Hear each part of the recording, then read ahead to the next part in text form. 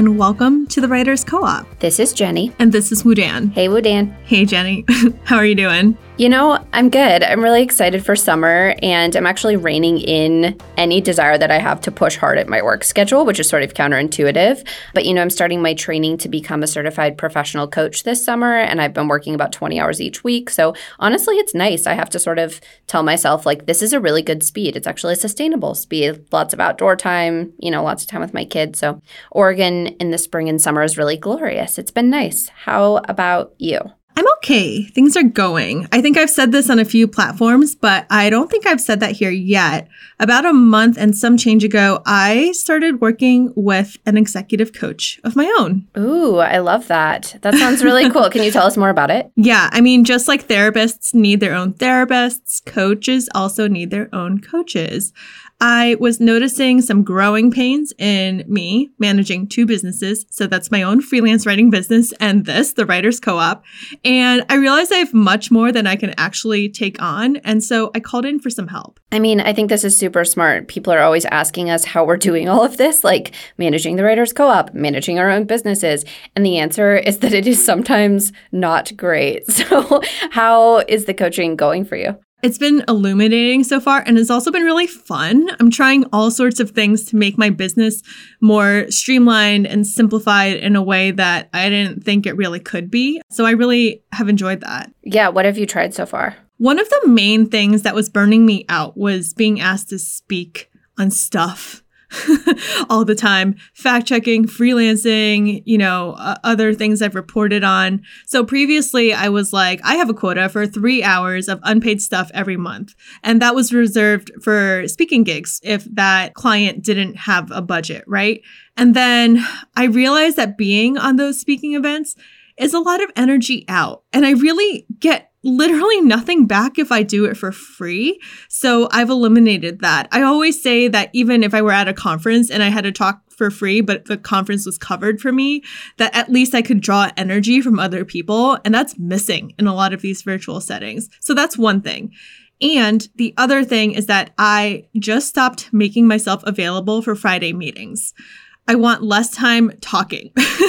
It not only makes me thirsty, I'm literally chugging a Nalgene of water right now, but it also takes way too much energy. I need more time for me to do my own work. Yeah, I love this. I have similarly stopped taking meetings on Wednesday and designated it as a day to work on projects, to work on writing. And it is revolutionary to not have to show up for anyone. Mm-hmm. I'm so much more productive. I think it is huge. We've been accountable to a lot of people for the past year. So I love that you're scaling back on this. You're going to have to keep us updated on this for sure and on some of the other experiments.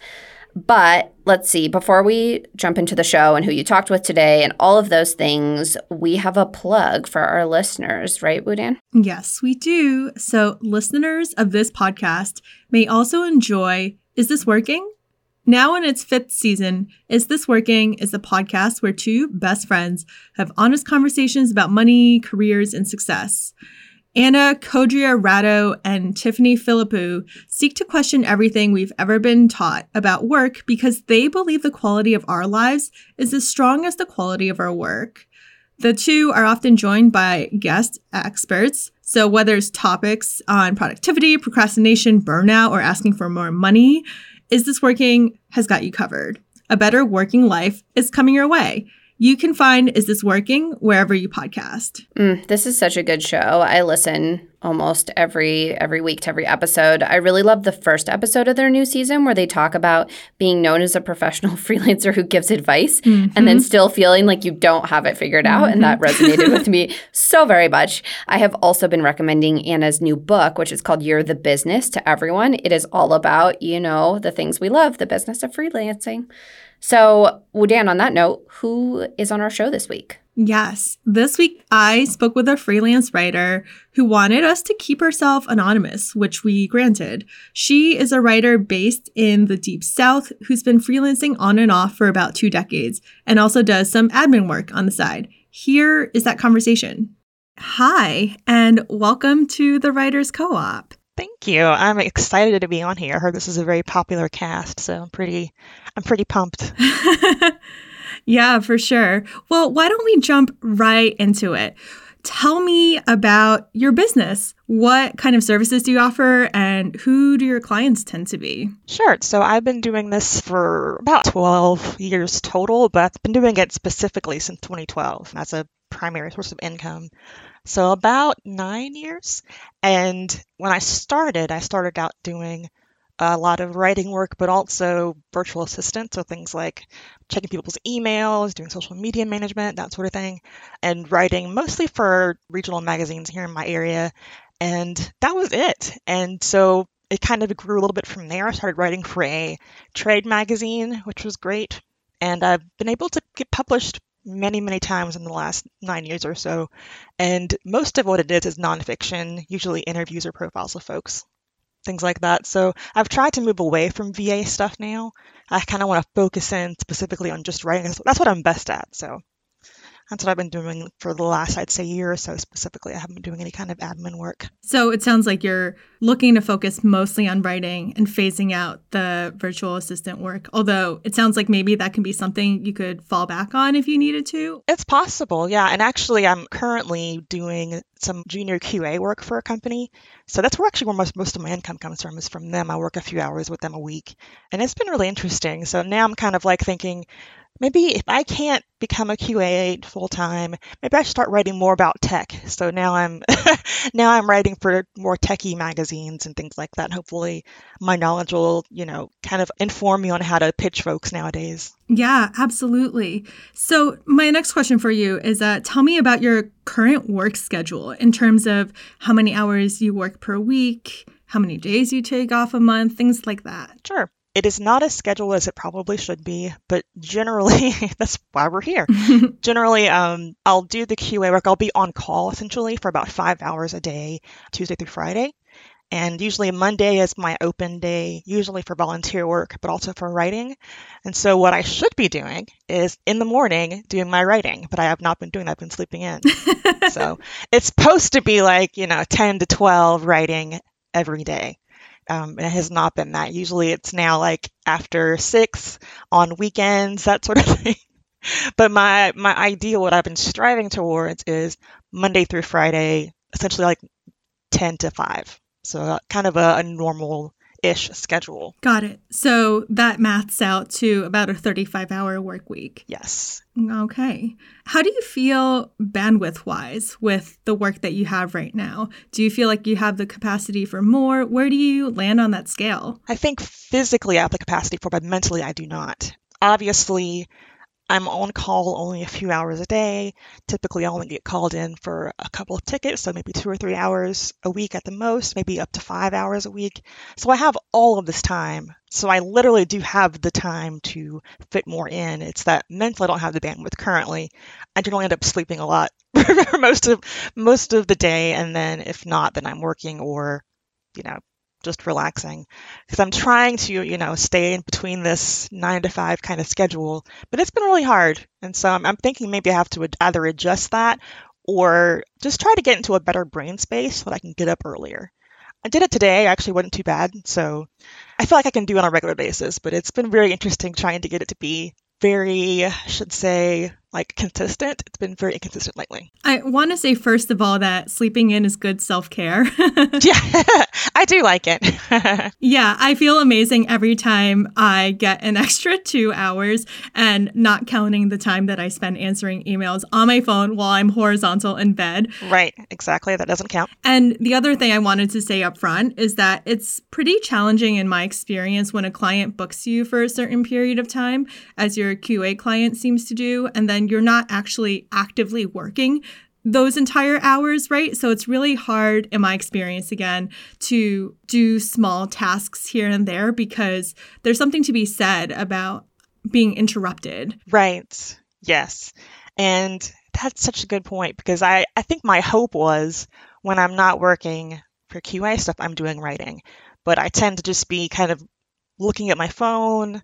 Maybe I'll watch TV, maybe I'll do some reading, but not actual, brain power type work. Yeah, exactly. So for the purposes of this call, do you want to go ahead and tell me 2 or 3 things that you're hoping that we can discuss during this meeting? Sure. I know you can't give me more brain space, but I would like to, that's not a magical power that you have. I would like to just maybe learn some tips on how to mentally adjust so that I can work more things in. I don't usually use an alarm which is kind of why I end up sleeping in a lot. I try to avoid alarms, but I really think I need to push myself to do at least an extra 2 hours a day for writing and writing stuff. My big goal is to start including that 10 to 12 into my daily schedule. Sure. What else is there? There's also, well, I shouldn't say it's a problem so much, but I've gathered a lot of leads from LinkedIn over the past couple of weeks. I've actually had help with doing that. And I'm also in a mastermind group, and I've been behind in that also. So I really need to focus, if I'm not doing actual writing projects, to focus my time on those leads and my mastermind group. When you say leads, what does that actually mean? Essentially, I took about 100 different writing jobs in LinkedIn. And usually I try to find the ones that are kind of past tense or the older ones. And I have the information of the CEO and the company and website just to maybe send a message about, what their capacity is now for writers, or if they're still looking for writers, that sort of thing. Got it. Okay. So potential clients, you mean, and scouting them out Yes. and doing discovery calls and all that good stuff. Yes. I see. In addition to the QA work, what else constitutes your freelance income right now? That's pretty much it. It's pretty much writing. And I haven't been writing as frequently as I should, as I mentioned, writing and QA stuff. So I've written for magazines most recently. I'm still working on a couple of ideas for stories that I'm working on for TechCrunch and for Wired. And I'm in the final, I think, editing process of that. So I need to start pitching more ideas to them. So I'm kind of thinking about that too in the back of my mind for things to follow up with them on while I get those edited. But yeah, that's it. It's pretty much QA stuff and usually writing. Mm-hmm. Tell me about the money dimension of your business a little. If you're comfortable sharing, how much are you making right now? Let's just say per month. And ideally, how much would you be making every month? I think right now, my biggest month was about $1,000, I believe. And a great majority of that is through QA work. Because the caveat with writing for publications like Wired and TechCrunch is that they pay you not very regularly. They don't pay you in advance. So I expect to have some giant, check in a couple of months, but it's hard to gauge that. So I think that's kind of the idea of being, always marketing, is that I can have a more balanced income if I keep focusing on different, new clients versus just trying to rely on a couple of magazines here and there. Yeah, I completely agree with that assessment of finding other clients that are not journalism to bolster the ship and keep it steady.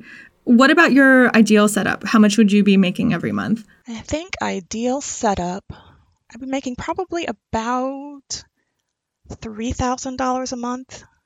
My big goal this year was $50K. That's like more than $3,000 a month. But just looking at what I used to make as a full-time person and then accounting for taxes and all that stuff, it'd be good to have about $3K a month to live on. That would be fantastic. Yeah. So let's talk about this aspect first. And I think it ties into what we're saying in creating a little more brain space. I have a lot of conversations with coaching clients that run similar to this, of needing to figure out income goals and how to figure out the best balance of work that pays the bills with scoping out new opportunities or working on projects that we really care about.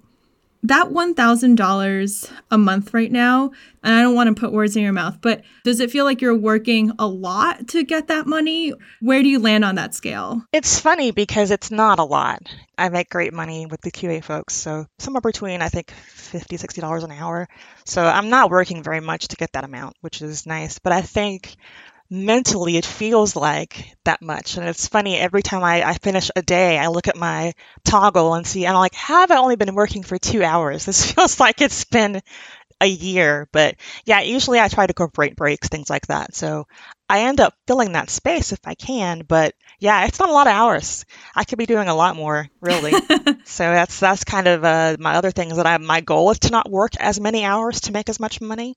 But I think right now I don't have that kind of luxury as far as wanting to save up for things. So I need to start, putting out a few more dollars. We have insurance that we have to pay for. It's very expensive and stuff like that. Just stuff to be able to feel like, okay, I'm not just doing bare bones stuff here. Although with a pandemic, we haven't been spending much money. So I have a nice little cushion from the past year or so. Yeah, absolutely. So the math puzzle I'm trying to figure out right now is you say that 3,000 to 4,000 would be ideal to help you with your income goals. And you're not working a full 35 hours a week, but you have capacity to do so. So when I do that math out, that will come to 140 hours total a month. I'm just going to do this math live for all of our listeners. Thank you. Yes, because I can't do math. Yeah. So you have 140 working hours every month and you want to make 4K. So if we math that out, it tells me that your rate should be at least $30 an hour. What that tells me actually, though, is that your $50 to $60 an hour is a good starting point. It sounds like you don't actually have to get rid of that QA client or make any adjustments to that. But I want you to, because you're able to get that rate with them, I want you to make that your standard rate for everything else you take on. I would really like to do that. Yeah, my initial goal, because I've been writing for many, many years, is about $1 to $2 a word. And it's almost working out to be about that much. But for stories like with TechCrunch and Wired, they require a lot of interviewing, editing, transcribing. And so I think with that, I'm probably not making quite as much per hour as I should be for those. And I don't really get to decide on those particular, I mean, I can give them like an idea of what I would like to get, but they'll be like, okay, we're going to pay you this much for this story. There's no negotiation as far as it goes with certain magazines. So that's one thing that is a bit of a barrier. So it would be definitely great to find at least one more client where I can say, this is my minimum rate and this is where I'm going to start out because this is what I need to make that 4K a month. Mm-hmm. Walk me through what happens when a publisher like TechCrunch or Wired tells me, oh, we'll pay you $1 a word. How do you make the business decision of how much time you would be able to spend on that piece? I think that's probably where the problem lies. I usually end up doing a bit too much for too little time. Most of these stories I've done require, I'd say, a half dozen interviews, which takes time to obviously find the folks, get them to commit to a schedule, interview them, transcribe the notes, come up with a draft. And I'm on like a version 3 of a draft right now for one company. So, I mean, it's a lot of time. I would like to not spend as many hours on it, but it really depends on the project. So what I would like to do is maybe not spend so much time sourcing and maybe look for stories that maybe only require 1 or 2 sources for those publications to kind of cut down on the time that it takes for me to finish these. And obviously, like I mentioned earlier from our conversation, I do have anxiety and depression, and so it does feel like I have less capacity than most people. And I think I'm trying to do the capacity of a 100% well person when I'm really like 70%. And a lot of it has to do with pandemic, obviously. The pandemic is throwing me off pretty much in every way. I mean, it's like that for everyone nowadays. And it's hard. It's hard to want to get things done when the world is on fire. I completely empathize. And I think realizing that your actual working hours may be less, but you need to make more, to me, is more of a justification to raise your rates. So when I say that, what is your initial reaction to that? Well, my initial reaction is it won't work for those 2 clients. But because with some publications, it's a flat fee or you don't get to write the story at all. There's no wiggle room in that. I think it just depends on whatever the media publication's budget is. So maybe a private company or a private client might be easier to do negotiations with. For that, no, I would not be able to do that. So what I need to do is either find another client that will negotiate or spend much less time working on more projects for either the 2 publications. So just so I can say that it's worth the amount of effort and time put into something. Mm-hmm. Tell me the feeling that you get when you might have to give these clients up and look for publishers that would pay more. Oh, it's so sad. But at the same time, you're a writer also. You don't marry your clients. You don't marry your stories. That's right. The idea is for you to write on other things for other publications. So it would be fine to drop them or to put them aside for other publications because once I make those bylines now, they can't take them away from me. So I can say I've been published in TechCrunch and Wired and then move on without having to work with them ever again. Exactly. Some clients who, can't exactly pay your bills and pay your rent can be a really important stepping stone for the next thing in your freelance career. And frankly, that's how I viewed a lot of publishers who I've written for that others would consider to be prestige clients. Exactly. Those are prestige clients. Yeah. So I think that's a point that's worth thinking about as you're rebuilding your freelance business so you can triple, quadruple your monthly income, right? One thing that I do when I get an assignment is, somebody can only pay $1,000. Well, if my hourly rate is $100 an hour, I can't spend more than 10 hours on this. Is that feasible? If yes, continue. And if not, ditch and look somewhere else. Right. Pitch it somewhere else. Yeah, it would be hard. I do like the folks that I work with, which, it's sometimes really hard to find good editors. Absolutely. Even if they don't pay as much, it's been fun working with them.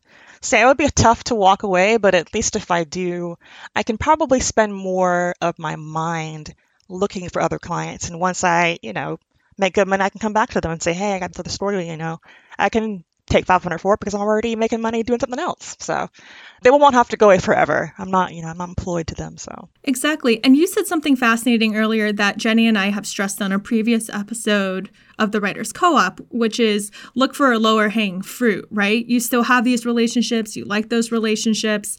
And so it's really a matter of making sure the scope of work is limited enough so that you can still meet your financial needs. Exactly. That's very true. And it's funny that I didn't think I would ever have prestige clients as low-hanging fruit, but they kind of are now, I guess, at this point. Yeah. Because I've been working with them for a little while now. So how does it feel when we talk about that? Like, come up with a different way of working with these clients that's more on your own terms? It's hard because I know that means starting a new relationship with someone else.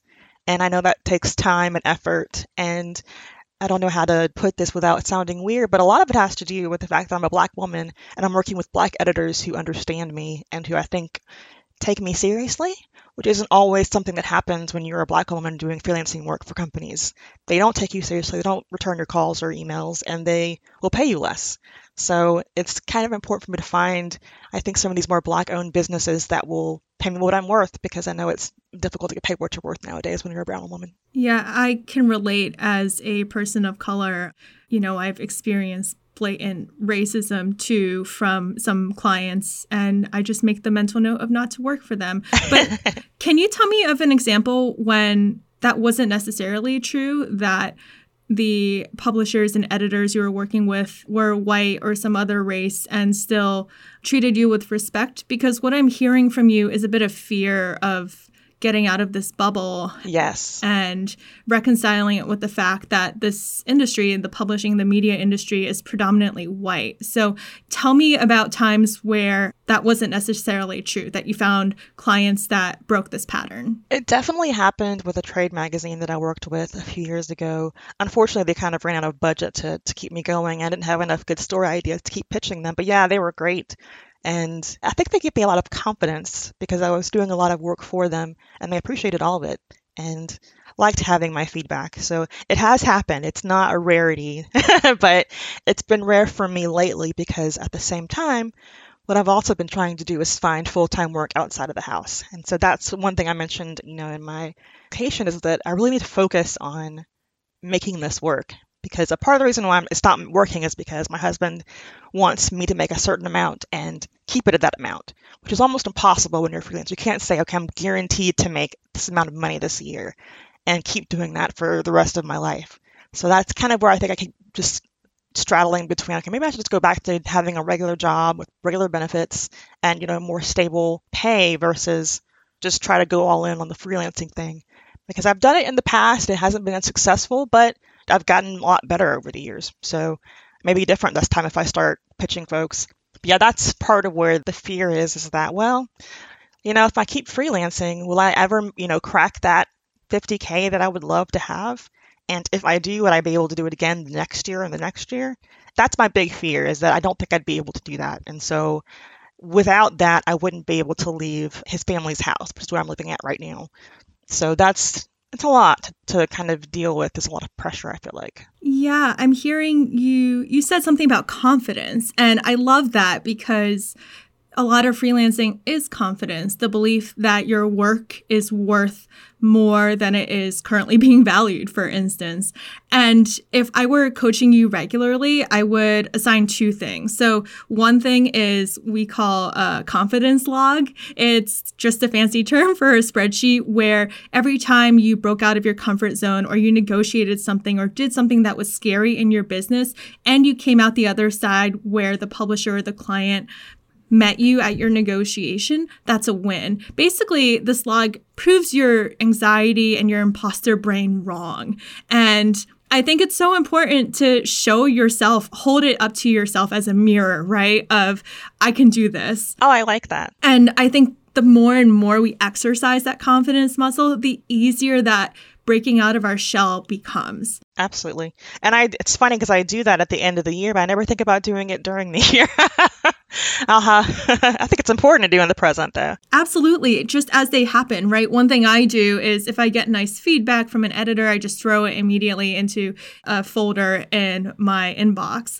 I was going to say the other thing is to come up with a list of clients who are going to pay you more. So there are a few databases available online that tell people publicly what different outlets pay. It sounds like you're already doing a lot of discovery calls with new clients too. So who are the clients who can pay you not just 50 or 60, but double that, triple that, right? Because the more higher paid work you take on from non-journalistic clients, probably, that can help support the journalistic work that you might be hitting at $50 or $60 an hour. And overall, basically, I mean, money is kind of a game. I didn't grow up with this mentality for what it's worth, but say you want to make 3 or 4K a month and you are working 100 hours, which is 25 hours a week. If a client pays you more money, but you spend less time on it, that opens up space for other things. You can sleep in, you can do research on a story. It really alleviates that pressure. The other piece of homework I would say is make a spreadsheet of potential clients who can help you meet your income goals, who ideally pay more than who you're working with now. That's awesome. Now, where would I find that for non-journalistic clients to get their rates? What would you suggest I go to? That's a great question. So I would say a few things. One is to ask your network, so your colleagues who may work with non-journalism clients, what their experience has been like. People who are your colleagues, but also friends and who would be willing to help share these things.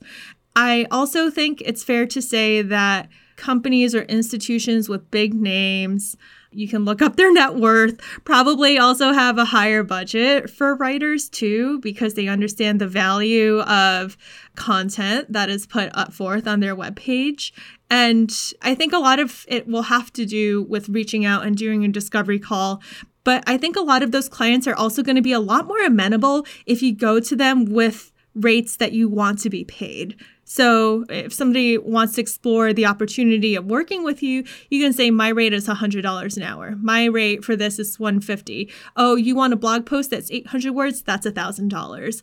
So naming your fee for those clients can take you a really long way. And hey, if you tell somebody that a blog post is $1,000, you're a third or a quarter of the way to earning your monthly income. Yeah, I don't do that regularly. I probably should be doing that, is finding those 7-8 figure budget companies that are just throwing, cash around to marketing folks. Yeah, absolutely.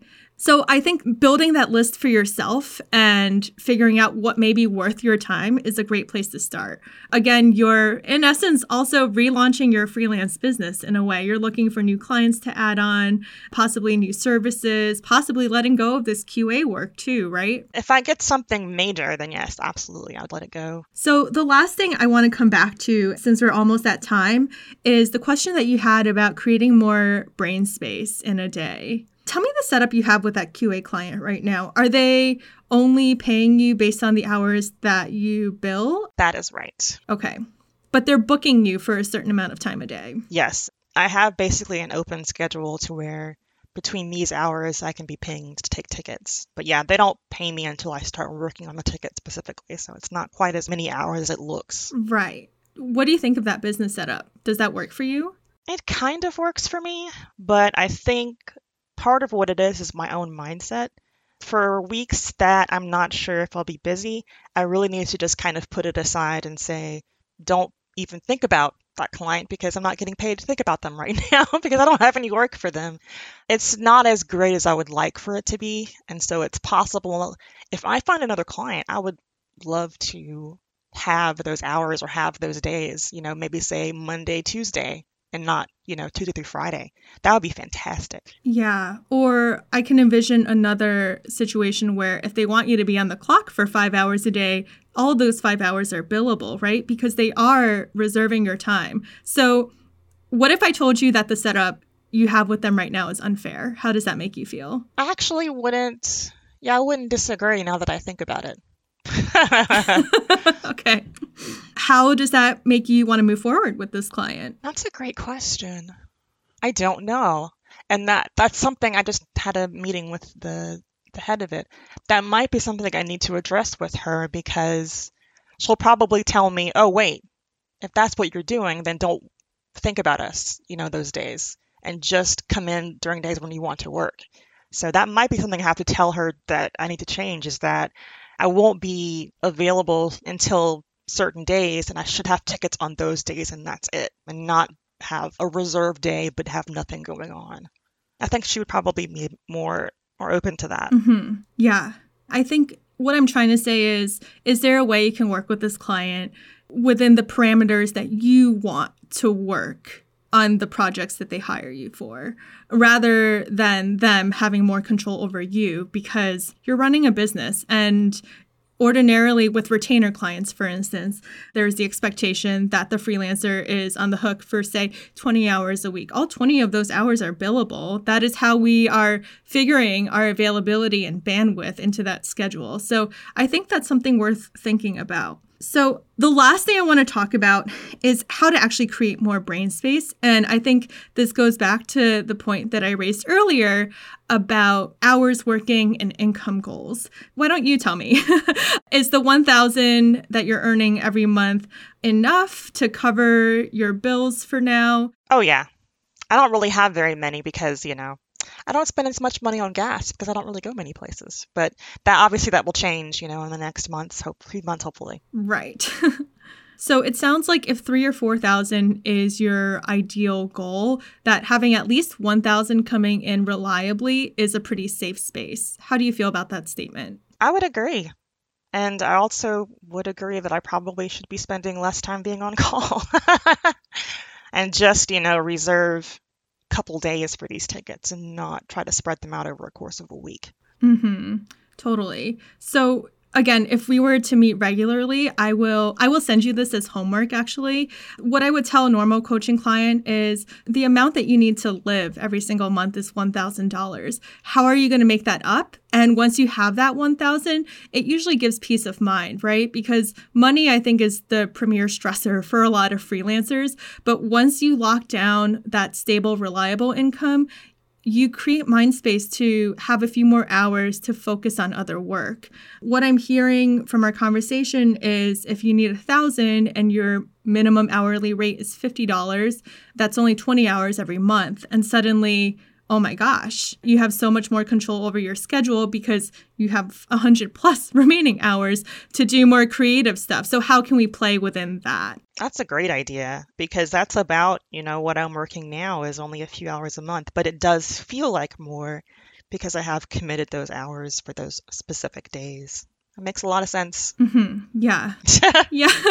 Yeah. Even a client booking your time takes up brain space, right? And even if you're not actively doing something, but they call you in, that's a task switch. And there is energy required to switch between tasks. And, that's why a lot of freelancers talking about batching similar tasks, like sending a bunch of emails or taking a bunch of calls. So that's a strategy to kind of mitigate how much brain switching that we have to do. And I think they'd be fine with that because most of the stuff that I work on generally isn't very urgent. They have a few emergency things going on, but not very frequently. So I think I'd be able to condense that into, maybe a couple of days, maybe working a couple of more hours, but then have the rest of the week off. That'd be nice to work on other stuff. Yeah, absolutely. So we are at time, but I just wanted to recap our conversation. And I think one of your big goals, again, if I were coaching you consistently and if we were to meet another month or two out, would be to fill out that confidence log of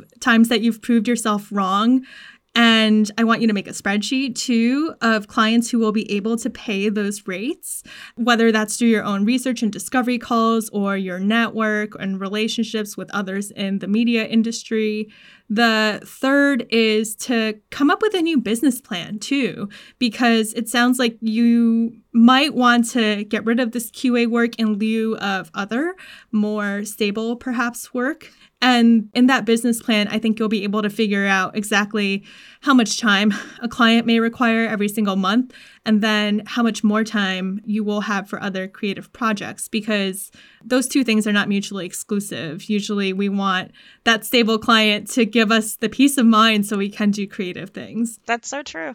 That's very true. Well, thank you for your honesty, and I hope this was helpful for you too. It really was. Certain things give me a different perspective that I wasn't really thinking about, so it was great. Thank you so much. Yeah, I love that. Okay, well, I will talk to you soon. All right. Yay.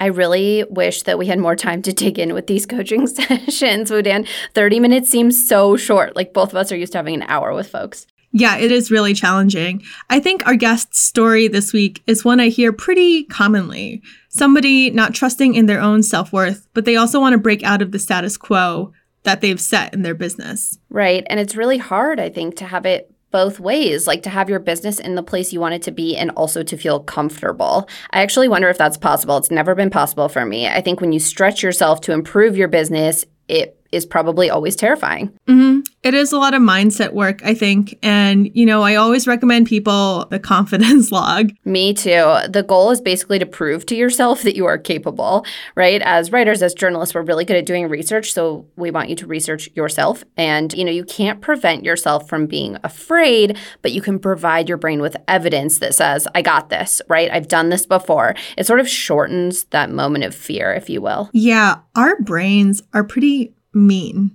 to us. They tell us stories that are wrong, that don't serve us, that make us really question ourselves.